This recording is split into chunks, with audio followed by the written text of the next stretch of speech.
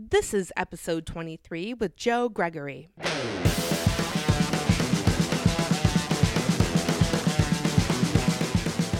Welcome to the I Love Music podcast. My name is Jen Fedor. I started the I Love Music podcast to inspire people who love music, encourage people who work within the industry, and to hear each person's unique story.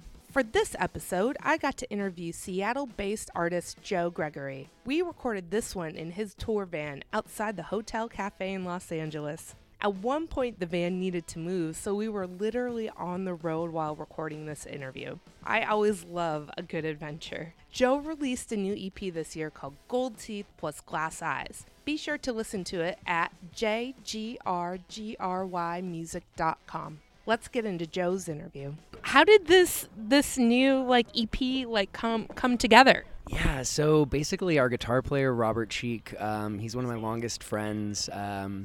We've known each other for 15 years, and I approached him and said, finally, hey, dude, let's start a band. Let's make some songs. And so we went down. He's a recording engineer and just did the Band of Horses record and a bunch of really cool records. And so we went down to Stinson Beach in California and started working on these songs, and it just started developing so organically and naturally, and we were just having the best time ever. And so we were like, let's make this record, let's flesh it out, let's take it on the road. And so now here we are, and we're so excited. That's so awesome. What's your songwriting process like? That's a good one. Usually I have to be super isolated. I usually go to coastal areas like the San Juan Islands or Manzanita in Oregon, and I take my dog, who was just in the van here, and we just kind of seclude ourselves and I work on lyrics first and then kind of flesh out the tracks, and then the vocals are the most important for me, and it's my favorite part, is singing. That's so cool. What music influenced you growing up? Yeah, well, I'm from Seattle, so I was living there in the 90s, so there was a big, grunge era affinity for me, but honestly, a lot of 80s stuff like The Cure and the Eurythmics and Depeche Mode and all that. And then my biggest personal that I listen to all the time is just soul music. I love Aretha Franklin, and that kind of gives my vocal character. At least that's what I'm always trying to pick up on, is how are those soul singers doing it?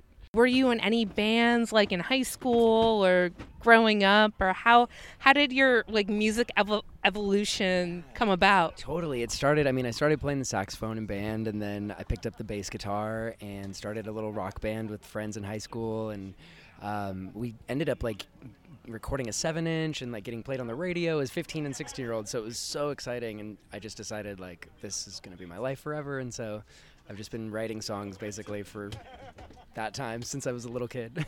I know kind of back in the day that you went to Sacramento and you were producing and working on stuff. Can you kind of share a little bit about that story? Totally. We were actually just in Sacramento last night. We played the Red Museum. It was super fun, super cool show. And I was thinking, man, I had such a good time living here, and I ran this DIY venue called 1020J that was just out of the coffee shop that I worked at, and would book touring bands and built this scene. And Robert was in another band called Quitter at that time, and our bands were just rehearsing, 5 days a week, just really hustling, and it was so fun to be a part of that scene. And just, I don't know, Midtown in Sacramento was so fun, and it's just so fun to be running around there playing music and being with friends and riding bikes and stuff. That's awesome. What challenges have you encountered, being an artist and working in music? Yeah, it's been really hard. I've had 3 major label record deals that all have either fell through, or with politics and industry stuff, made 3 full records and nothing ever came out, was released. How did that affect you? How did that just affect you as a person when you received this big news that it's not working out? Yeah. You internalize it so much, and it ends up being there's a dog. There's Joe's dog entering the van right now. So that's the real star of the show, is my dog. But no, it's really demoralizing, and you start to internalize it and feel are you worth anything, and where's your value, and you have this passion and thing that you love so much, and then people are basically telling you what is worth and what isn't worth. And so it was really difficult, and so I drank a lot and suffered, internally from that. Yeah. But now I realize now I'm releasing our own music just on our own without anyone, and it's so liberating and it's so freeing, and we're just so excited and having a blast with it. So That's so great. For artists that, you know, like that get like disappointed and have had that like happen to them, and maybe they're just like, you know, they're like, what the fuck? Like, you know, like, what do I do now? Do you have any like words of encouragement or, I don't know, advice to them? Absolutely. I mean, I think, you know, it took so much sifting through all the emotions to come to this conclusion, but really it was that, you know, your music is your music. And so if you're passionate about music, then don't worry about what other people are saying and just go into yourself and go into your songs and find your haven there. And if people like it, cool. And if they don't, that's cool too. You know, it's your expression. It's your like emotions coming out. And so just, you know, find solace in that and don't listen to what the other fuckers say. That's awesome. From this tour or any tours you've been on in the past, like, do you have any fun tour stories or anything? Those are tricky. Those kind of stay in the van. That's fair enough. Why do you love music? That's a great question, loaded. But you know, for me, music was again, it was a safe haven. It was for me just a place that I could go and find refuge, and yeah, it was just a safe place for me, and it just made me so excited and exhilarated. And then when I started picking up instruments and actually playing them, it was just took me to a whole nother universe that I didn't even know existed. And then it was like this playground, really, that was like, holy shit, this is the best thing ever. What inspired the music like in this EP? Yeah, a lot of it did have to do with, you know, those struggles with the major labels and having all these records fall through, and, you know, different variations of bands and friends that you lose along the way because of that stuff. And so there was a lot of that, and then the things that come with that, which was my depression and alcoholism, and then just, you know, the hope and optimism that was kind of always at the core too. Like, I think that's a key element of Gold Teeth and Glass Eyes. The record is like, you know, through all this fucking bullshit and whatever that happens in life, and everyone's life has, you know, everyone has struggles, but there's always this little like beacon of light, like, hold on, you know. And so that's kind of like the line through the record.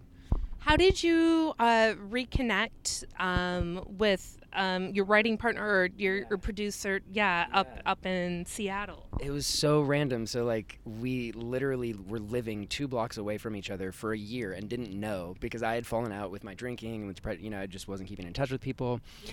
And I was at a bar on a Sunday morning nursing a hangover, and these people next to me were talking, and they're calling him by his nickname that no one else knows. And I'm like, are you from Sacramento? Like, do you know this person, Robert Cheek? And they were like, how do you know Robert Cheek, you know? And then it turned out that we lived 2 blocks away from each other, and it was just an instant, like, my brother, how are you, you know, like, and then it's been thick as thieves since then, so. That's so, I love stories like that. Wild. I mean, it was really like, who could have even imagined that would happen, you know? Yeah. It was wild. So, where are you headed next? What's next for you? Yeah, so we just got a big airplay today on 107.7 The End in Seattle, which is our radio station, which I grew up with and broke Nirvana and all that shit. Yeah. So that was super huge that happened today. And we really appreciate them. But next we're going to San Diego and then finishing this tour in the Bay and up with a homecoming show in Seattle at the Crocodile on June 24th, which is also another childhood dream come true. And then we're doing Bumbershoot, which is the ultimate dream come true, in September. So that's awesome. That's so exciting. Yeah, super exciting year. We're just so excited to close it out on a high note and keep riding it into the next one. How did the members like that are playing with you in your band? How did you all meet?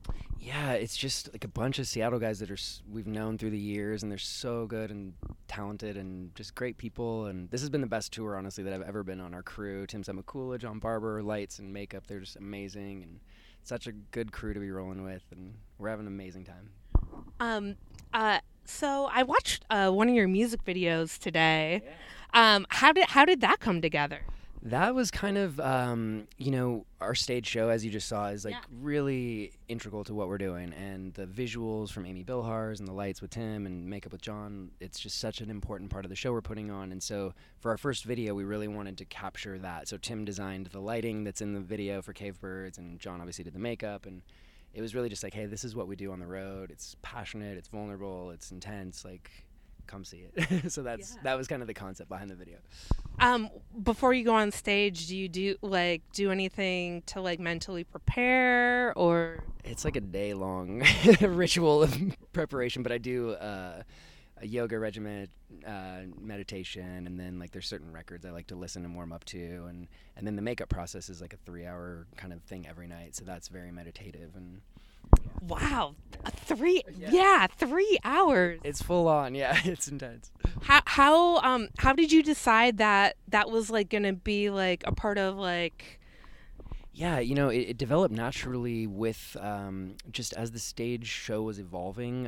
It became a bigger and bigger part of it, and as the team built with all the lights and makeup and visuals, it just kind of started coalescing, and it became this thing that was just like, holy shit, this is, so exciting, and we love it. And so it's just building on itself, which is so cool.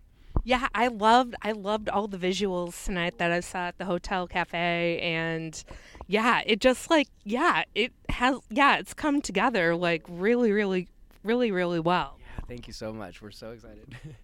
Going back to like the early days of like, discovering music and playing like saxophone, was there any moment where you were like, I want to be a musician, like this is like what I want to do? That's interesting.